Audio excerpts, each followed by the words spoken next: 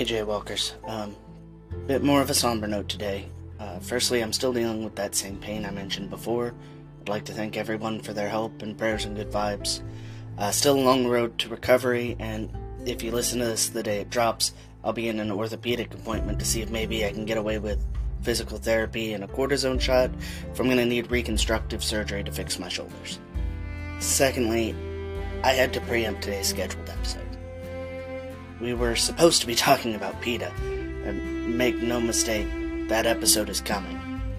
But with the proliferation of certain legislation, we need to take a dive into that first.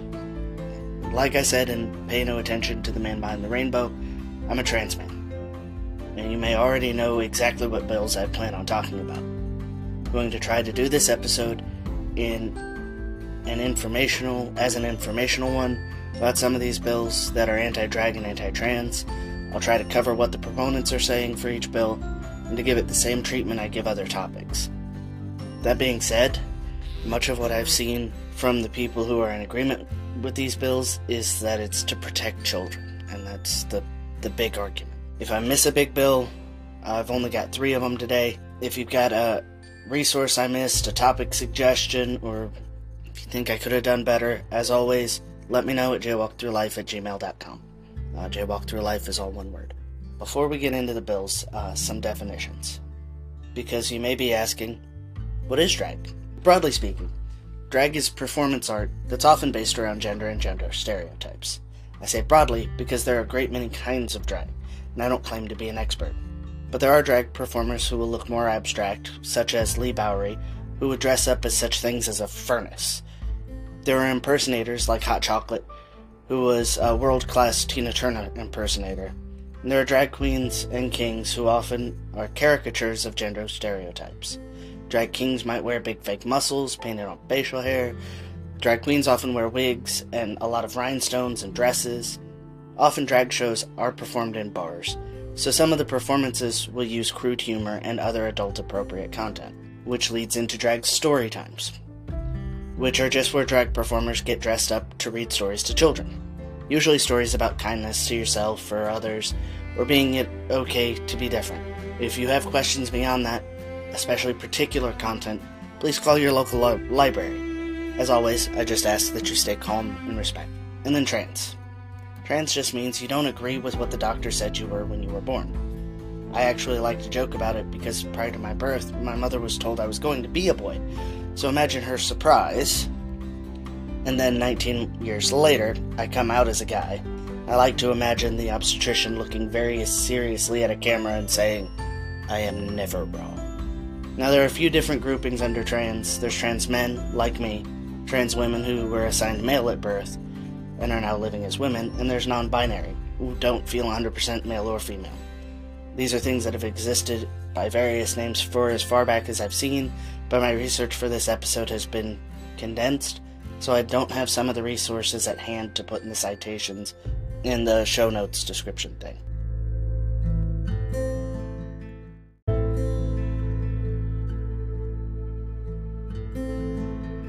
Hey Jaywalkers, bit more of a somber note today. Firstly, I'm still dealing with that same pain I mentioned before. I'd like to thank everyone for their help and prayers and good vibes. Still a long road to recovery, and if you listen to this the day it drops, I'll be in an orthopedic appointment to see if maybe I can get away with physical therapy and a cortisone shot, if I'm going to need reconstructive surgery to fix my shoulders. Secondly, I had to preempt today's scheduled episode.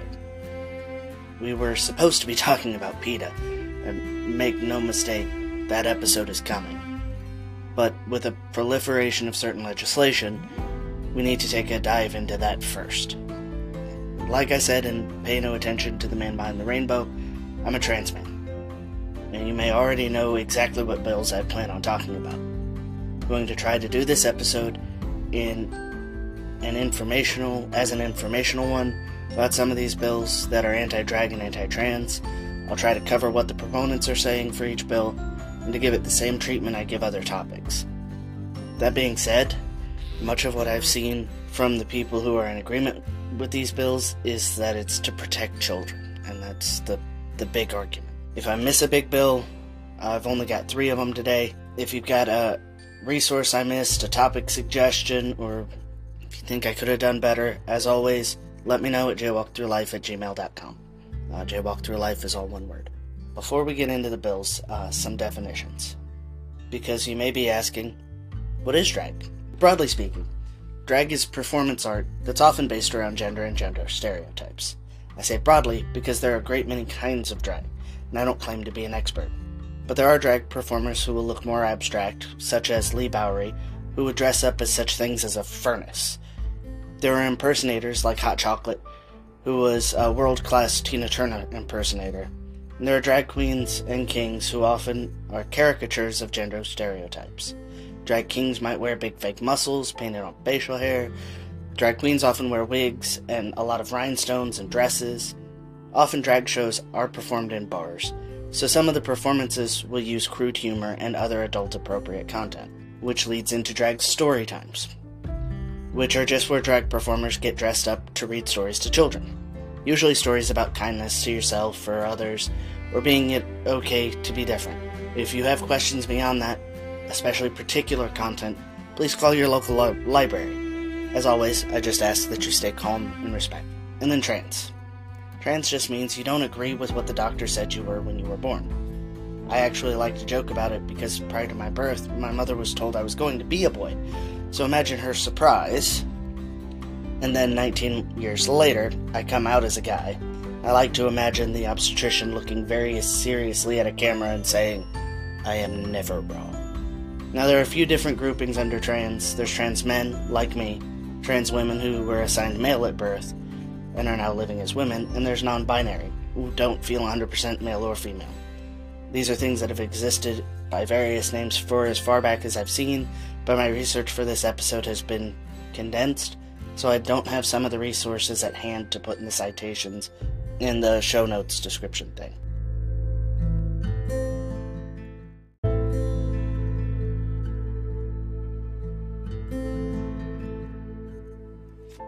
I guess we'll get on with it.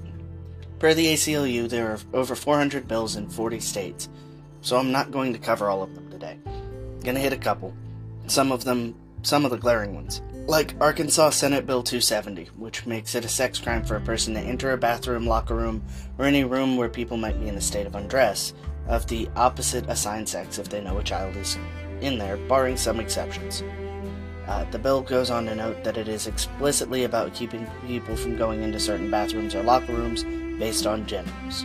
If I go into a men's room in Arkansas and there's a child in there, they'll arrest me for sexual indecency with a minor. Senator Payton, who sponsored the bill, said it's not about keeping trans people out of the bathroom. It's about asking people not to expose kids to it because we're trying to hold them to a different standard. He also says that prosecuting people under the law would be set to a high bar, only when the most grievous circumstances where someone refused common courtesy. Opponents point out that you simply have to be in the room to be in violation, not actually perform an indecent act.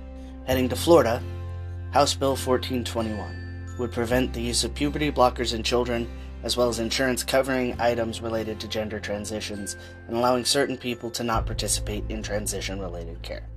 The representative that put this bill forward referred to these puberty blockers as butchering children.